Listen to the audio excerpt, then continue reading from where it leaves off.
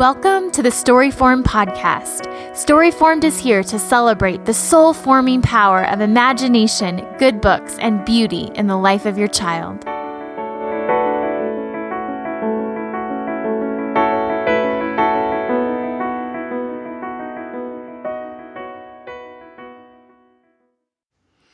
Hello, everyone. I'm Holly Packiam, and I'm joined, as usual, by Jamie Showmaker. Hello. Hi, Jamie. How are you? I'm doing well. What has your week been like? It's been a great week. We had a great weekend this past weekend. A couple of friends and I went to Asheville. I told you we live in the foothills of the Blue Ridge Mountains, and we aren't very far from the little town of Asheville. And we went book shopping. So fun! I know. They have some wonderful used bookstores. Oh, I'm so jealous. We literally planned a trip to go up there and just hit all of the used bookstores that we could find. And we spent the whole day up there and ate dinner. And so it was wonderful. It was a great bookish weekend for me. And yes. Then we also got to spend some time with some family that came in from Missouri, from my husband's side of the family. So that was a nice treat as well. Oh, that's so fun. Is there any, do they have any particular kinds of bookshops that are just, to that area that are just, or is it just kind of like used bookstores you'd find anywhere? There is one that's kind of a used bookstore you would find anywhere. And then there are a couple that, there's one downtown that's exquisite. It has it's almost like a maze you have to go through. It has all these different upstairs levels, and they have all these different reading areas. You can actually, when we were there, someone was having a baby shower there. That's wow. Wow. Yes. Sounds like something we would do, right? Have a baby shower in a bookshop. Yes. And there are some bookstores. There's one called the Captain's Bookshelf, and it has so many just exquisite editions of books that are hard to find. Like they have autographed D'Aulaire's books and first editions and stuff. So I like to go and just look at them, just peruse. And I don't buy anything there because, some of them are just so nice. Yes. But, did you find any good ones that you were looking for? Okay. Yes. I try not to go with a list of specific books I want to find. I just go for the joy of mining the stores and see what gems I can come up with. But yes. I bought 2 copies of The Wind in the Willows. One was illustrated by Michael Haig and one was illustrated by Ernest Shepard. And oh, wonderful. I know I already have A Wind in the Willows, but I didn't have those particular editions, so I had to buy both of them. So. Of course, yes. Yes. Oh, that's so great. It's wonderful. Oh. Yes. What about you? How was your weekend? It was great. Yeah, we did something we haven't done before. We hosted kind of a street party. We live kind of in the foothills of Colorado Springs, and so we have kind of like a C-curve street that's not totally straight, and people live in flag lots, so sometimes it's hard to see our neighbors, but we thought this would be a fun way to connect people. And so there was about a couple dozen people from our street that were available to come to our house for an open house. And so we had people in and out, and there's a couple of people that I'd never met or seen, so that was really fun just to hear their stories. And I think for us, it makes us feel more connected, to our neighbors, to know them a little bit better, and just a way to see them. So it was really fun. I'm glad we did it, nice. But yeah, so. Yeah, very good. Yes. So, well, we are so excited to do our first Storyformed Q&A podcast. We're so thankful to everyone who sent us questions, and we may not get to all of them today, but we're planning to have another Q&A podcast very soon in the future. So, and just for all of our listeners, if you have questions, even if we can't get to them on the podcast, we'd love for you to send questions to us for the future, or we'd love to process some of these things on Facebook and get conversations going. So, yes. So, well, I'll start with our first question. So, one of our first questions comes from a mom of an 18-month-old. And her question is, if I have the book, Honey for the Child's Heart, how do I decide what to buy or what to put on hold at the library? How do I know what books are worth owning when I want to buy everything in the 0 to 3 recommendations? So that's where she's at, which I can definitely relate to this tension, as I'm sure you probably can, Jamie. Yes. And I remember when my oldest was about 18 months or so, and I, for the first time, went through Hunting for the Child's Hearts and saw, which is by Gladys Hunt, and we'll put a link to this in the show notes for all those of you who want to check it out at the library or actually buy. I would recommend buying this one. Yes. So, yes. So anyway, I would go through the list, especially when my first child was young in the 0 to 3 month section, and the first thing I did was to put those books on hold at the library. We have a system with our public library where you can get in online if you have a login and select the books that you would like to put on hold, and then they'll notify me when they're ready for you to come and get them. But this was just a way for me to first test out, because I was so unfamiliar. So most of the titles in the book, I didn't know what the name of it was or who the author was. And so I was completely lost as to what to think about loaning or buying for my first child. And so I just started reading them. We just, get about 20 to 30 books at a time, and I would start reading them to my daughter and kind of see, how did she respond? Did she have a tendency to keep wanting to read some in particular? Or did I see that, I really see the qualities of the language and the beauty and the story of this particular ones, just the ones that she or I most connected to. And then there were some that maybe we didn't, but that had been recommended to me, or like classic picture books that I thought maybe she would love to grow them, even if I didn't see something in her at that time that she really loved them, but that I kind of keep planting the seeds for that. Right. And then also, I didn't have the funds to buy everything I wanted to.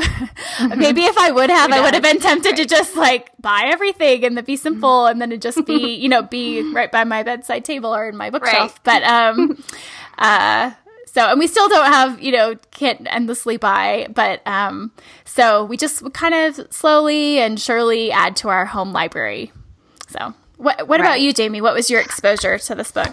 Yeah, I did the same kind of thing that you did, and I used Hunting for a Child's Heart as well. And, since they're all great recommendations in that book, we just checked out numerous books in the library, and I bought the ones that were just the most beloved, like you said. The ones that he seemed to connect with or that I could see the value in, then those are the ones that I chose to purchase. And I also kept a list for birthdays and Christmas and things like that for family members. That was always the first thing on my list when they would say, what do we get them? I have a list of books. And, just on that list, it was mostly just the well-known classic board books that, like Margaret Wise Brown and Eric Carle and things like that I knew that we would eventually want to collect. And when buying them, I still, in order to get more bang for my buck, I tried to buy things in good used condition. I would, scout used bookstores or, library sales and things like that. I still do that for all of my book buying. That's the first place I go, just to, because we do have limited funds, and these books we have such an exhaustive list of good books that we can add to our libraries. So, in order to get more for my money, I buy used as much as I can. So I, got a lot really inexpensively at library sales and things like that. And, this is going to be, she's talking about how for her 18-month-old, but this will remain a problem as she goes forward. Yeah. Because there's always going to be more books that we want to purchase. Yes. And so how do we know which ones? And so, as they get older, it kind of gets harder to know what to add because you're not pre-reading them all at the library and things like that ahead of time. But, I tried to keep the list with me. And as I go to library sales and used bookstores and things like that, I'll just, as I come across a book, I'll see if it's in the list. And then if it's a good price, I'll snag it and get it. But I will say this, though, when it comes to classics, especially children's classics, if I find one at a good price, I will always get it. Always. Because they can still be enjoyed immensely as an adult. Like, no matter what, there are just some books I don't mind having in my library for the long haul. Unlike board books. Board books, you're going to exhaust their usefulness after a certain period of time. But a classic, even a children's classic, can be read over and over again and enjoyed as an adult. So I don't mind investing a little more in those kinds of books. So when trying to discern my book budget, that's the direction that I went. Yes. Is investing in those books that I think were going to last for the long haul. Mm-hmm. And I will say that we ended up buying several board books twice because of kids trying to eat them or pound them or whatever they, when they had them in the crib. We used to put them in the crib with our kids so that when they would wake up and so we've had, I kind of had to do, with 4 kids, I had to do a second round. So you can prepare yourself for that if it goes that direction. So absolutely. Yes. Yes. And then, we also have another question from this mom of her 18-month-old who's asking, do you think it matters if I follow a specific book list, or do you recommend just using common sense when picking out books for kids? JB, what do you think? I think both. Yes. The answer is yes. I think if you are unsure about your ability to judge whether or not a book is a good book, then it's good to have a book list, like Honey for a Child's Heart that we were just talking about, or Read for the Heart by Sarah Clarkson. That's another excellent book list. But I have also found excellent books that weren't on anyone's list. So, once you get used to spotting quality books, you'll discover lots of hidden gems yourself, even without the book list. So, that I say have a book list and then also trust your instincts. And sometimes learning to discern quality books, it just takes time and trial and error. So, if you really want to learn how to do that without a book list, I say you make use of the book list to begin with, Right. Immerse yourself in the suggestions in those good quality book lists. Read as many of them, ignoring everything else that you can. Read all of that, and eventually you'll develop a taste for the good stuff. And it's kind of like how they train a bank teller to spot a counterfeit. They teach them to know the look and the texture and the detail of the real money. And so much so that when the counterfeit comes through, it's obvious. And I think the same is true of good quality literature. If you immerse yourself in the really good stuff for a long enough period of time, that you'll know when you encounter something that isn't worth your time and attention, if that makes any sense. Yes, I completely agree. And it does take so long to get through some of these books that, people have told us are great, that you'll have a lot of time to practice kind of taking note because I'm still in many of them. But I will say when I go to, Barnes and Noble or something and pick up something, there's certain things or themes I'm looking for. If it's a, book with illustrations, I'm kind of looking for certain things in a particular way of what my kids might be drawn to, or what are beautiful illustrations, things like that. So I definitely agree with you that it take time for that training, and then eventually you'll start to have a sense. And and sometimes it is just your intuition, about something. So yeah, definitely. Okay, we have another question that is, what is about reading aloud? What is the benefit of reading aloud? And we could say so much about this, but we'll just try to hit on a few things. A person that I'm familiar with, her name is Rebecca Billingham, and she's a member of the she's a literacy specialist actually at at Columbia University in the Teachers College. And if you haven't heard of her or her TEDx talk, I would highly recommend listening to that, and we'll put a link to that if you want to listen to that. But just to kind of give a few thoughts from her that have really inspired me.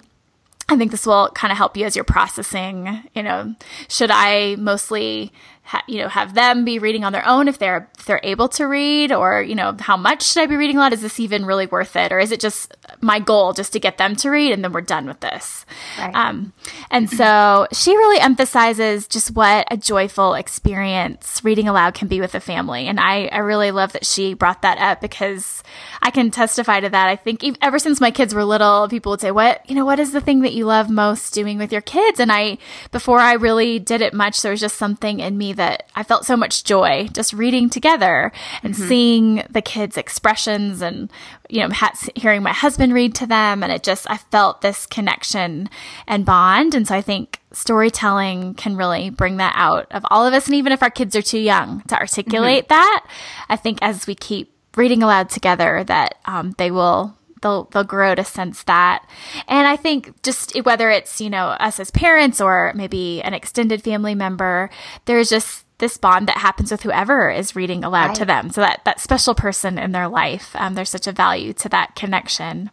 She also talks about that, that books, reading aloud maybe a particular book that your child or your children may not naturally have a tendency to move toward or want to read on their own. They, maybe it's a storyline that is stretching to them, or vocabulary or ideas that are stretching to that child, that by reading it aloud to them, that, they're kind of stretched, and it's easier for them to comprehend in their listening, in their auditory skills, rather than if they were trying to trudge through it on their own, they might give up or become frustrated or angry and say, I don't want to read, or I don't like reading, or I don't want to do this. But with an audiobook, and especially, or audiobook or a parent reading aloud, or a special person reading to them, that there's a greater likelihood that they'll engage. It might take the struggle out of it for a struggling reader in particular.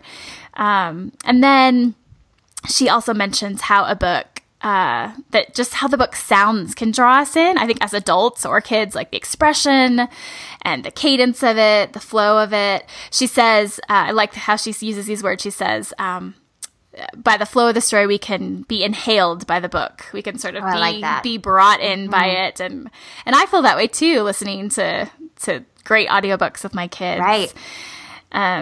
And it also gives just opportunity for engagement and conversation. And I've noticed this just, reading a chapter or two together, that, I think a child as an individual may not bring up specific questions, and I may not know to bring them up with them if they're reading it independently. But if we're all reading it together, we can, ask, throw a question out and see if anyone wants to respond to it, or ask a specific child a question. And Jamie, what's been your experience reading aloud with your family? Yeah, kind of along the same lines, talking about the family bonding that happens. I mean, reading aloud creates a family vernacular.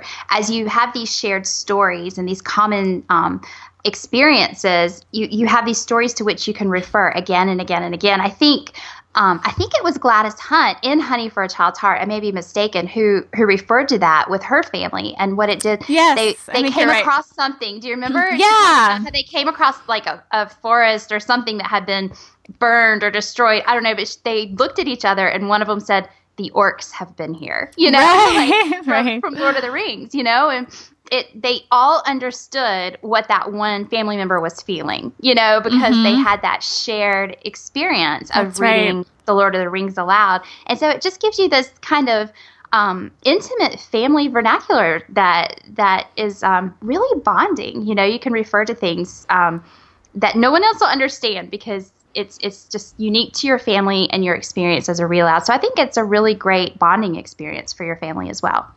Definitely. Yeah, we've had that experience too, where, the trees are, waving, and my son's saying, "Oh, Mom, look at the dancing trees," like in Narnia or snow or in the forest. And yeah, I think that it is so fun. The more that you read together as a family, that people will, bring up certain characters and say, "Oh, remember how Anne always describes this valley like this? Isn't it just like that?" And so, yeah, definitely. My best friend had, they were reading, I think it was Ramona. And there's a scene where she's kicking the wall. I don't know if you know what part I'm talking about. She's mad, but she's kicking the wall, and her son got upset about something, and he went into his bedroom and he started kicking the wall. And she went in there and she was like, "Okay, Ramona," and they were able to have this conversation because it was sparked kind of by that book, and he was able to see where things weren't going right. You know what I mean? She was able to talk to him in a language that they didn't have before reading that book aloud together. But he was able to see things, and they were able to have this conversation that was beneficial for both of them by referring to that book, by calling him Ramona. So just little things like that, I think, it just creates opportunities for you that you wouldn't have otherwise. Yeah. Yes, definitely. And then a connected question to this one, we received a question that says, is there research out there on what contributes to kids being readers? So maybe this is a little bit of the other side of it. So I think we wouldn't say, reading aloud is better or child reading on their own is better, but they're both, equally valuable and can in various different ways. So somebody that I'm familiar with that has done quite a bit of research on this. There's a book called Raising Kids Who Read by Daniel Willingham. Have you heard of him, Jamie? I haven't. No. Okay. I'm gonna have to check this one out. Okay. Yeah. So he's a psychologist, and I think he may have been a teacher as well, and did some research and some surveys with parents about this. So I found this survey to be really intriguing. But he surveyed several hundred adults about their teens, and he asked them on average, I think they figured out about how many hours of leisure time the average teen has. And so they figured out about 5 hours a day or so. And then they asked some questions related to how if parents had the choice for how their teens would allocate their time, maybe after school or something. A high percentage, I don't think he gave the number, but a high percentage of them preferred that the activity that they would do was reading and above anything else. And regardless of the fact if they were readers or not, that they saw the value in this, that reading was a value for their children. Right. And if they were given an option to say how much time they wanted their kids to read, it was a little over an hour every day. But what's interesting is in actuality, statistics have shown in his research that teens read about 6 minutes a day. Oh, wow. I know. Isn't that crazy? And so a lot of people, in our day and age, as we have an increase of technology and devices, all around us, so so it's so easy for us to get them for ourselves and to give them to our children that of course people want to blame technology. It's all these devices and they're just so tempting. And so, technology devices take the place of reading for our kids. That was sort of what the assumption of a lot of the parents in the survey. But Willingham actually in his research saw that really the statistics were the same from like 20 years prior, that kids really were not reading all that much 20 years ago. So it seems, when we were growing up as kids, it probably, were we reading any more than kids are now? He says no. So he said we can't really give this direct correlation to blame technology as much as we kind of want. It's not the iPad's fault, is what he's saying. Yes, exactly. So then the question really is, so how, So going back to, say, elementary kids, on average, they are reading about 36 minutes a day. And this is peaking kind of in, or maybe like preschool up to first grade. And then the average that they read every day drops a little bit every year after first grade. And so their interest is there, the time is there more than other years. So his question is really, how do we keep them reading? If that's kind of the typical peak, if first graders, which I've seen with my own son just getting out of first grade, he's such an avid, he loves reading. He's so, I want to know about this animal. I want to, read these nonfiction books on coyotes and bears, and I want to read anything. He's just up for, he's really, really eager to read and to learn. So back to his advice, or his question is, how do we keep them reading? How do we keep them engaged? And so his advice to parents is that if we want our kids to choose reading, then they actually have to like it more than they like anything else because of all the other options out there, right? And there's, besides technological devices, there's all kinds of other things that they can choose. And not that any of those things are bad. It's just that if we really want our kids to be reading, we have to have that readily available. So he advises, make it easy for them to choose reading and have books readily available. And we've always tried to do this in our home, with not necessarily through his lens, but just to kind of make them available, when they're bored, or to put books in various locations in baskets, like around our living room, or I've had like a plastic tub in our car that I've put books in, or in slots. And so he even said it, and as funny as it may seem, just, put them in the bathroom, put them wherever they're staying for a while where they're bored. Absolutely. Yes. So, and then his final kind of thought, based on his research, was that we should be limiting them for technology. We shouldn't give them free rein and say, well, we hope you make the best choice, but limit their technology, but yet give them space for reading as well. Right.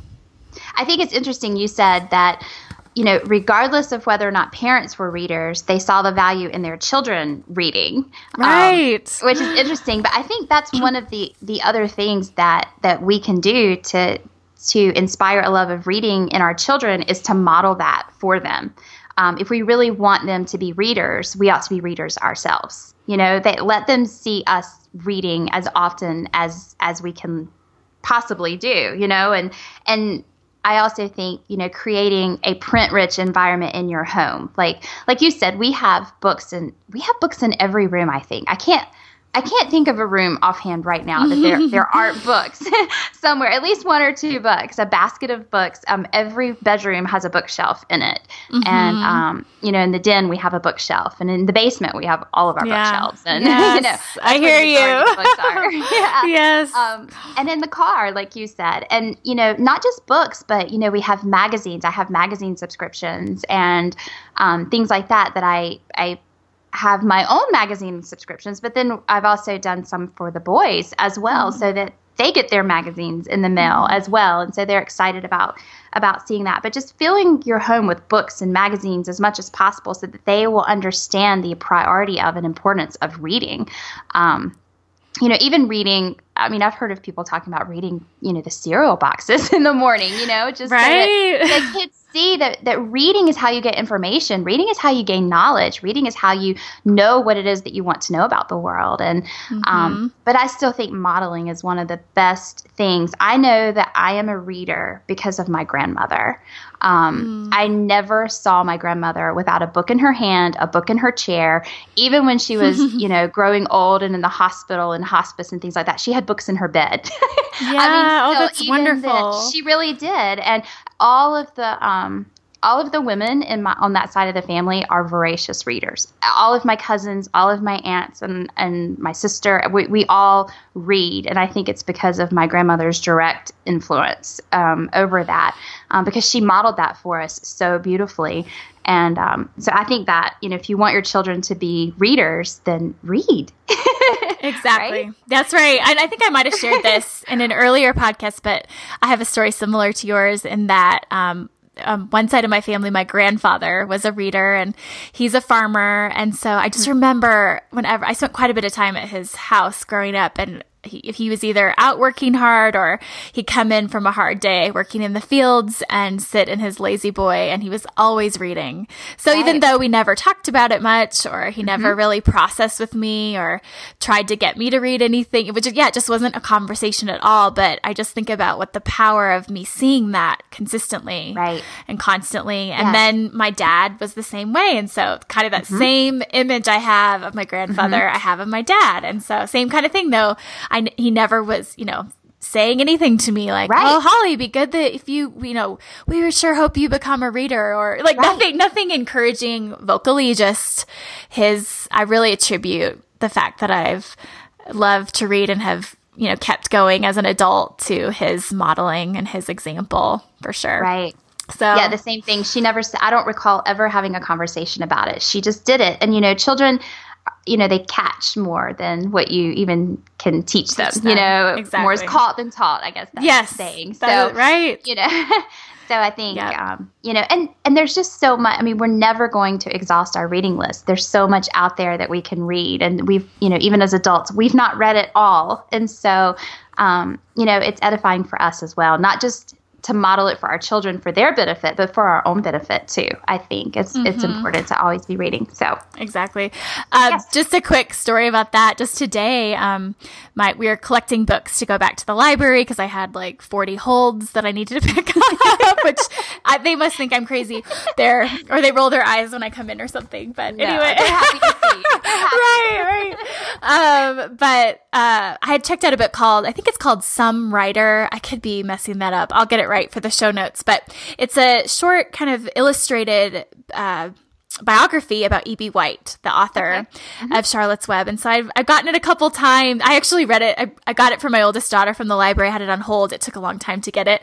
And she never got to it, but I read it. And so then I checked it out again because I really wanted her to read it. And it was due again today. And I said to her, oh, Sophia, I really wanted you to get to this. And she's like, oh, Mom, I read it. It's like, oh, you did? She's like, yeah, it was you just left it on the kitchen table. So I just picked it up during lunch and read it. Oh, it's working. Yes. My leaving books in random places that I forget about. It does. She just picked it up. So anyway, yes, I was very excited about that. So right. Yeah, anyway. So fill your baskets, stack them up on nightstands and tables and kitchen tables and counters and wherever you can find a book. If there's a surface, put a book on there and they'll get to it. They'll pick it up. They'll read it eventually. Exactly. Yes. Well, we are going to wrap up for this Q&A podcast. So we thank you listeners for joining us. And if you are enjoying this podcast and would like other people to hear about it, we would love for you to go to iTunes and give us a star review, write a review for us. We would greatly appreciate that, just to get a Storyform podcast out there a bit more, and so other people will be able to hear us and listen as well. So thank you so much. We look forward to next time. Thank you. Bye. Bye. Thanks for joining us. Be sure to check out our website at storyform.com for show notes, and like us on our Storyform Facebook page, and follow us at Storyformed Home on Instagram. Please rate us on iTunes and leave a comment so that others can find out about us too. May you and your family be Storyformed.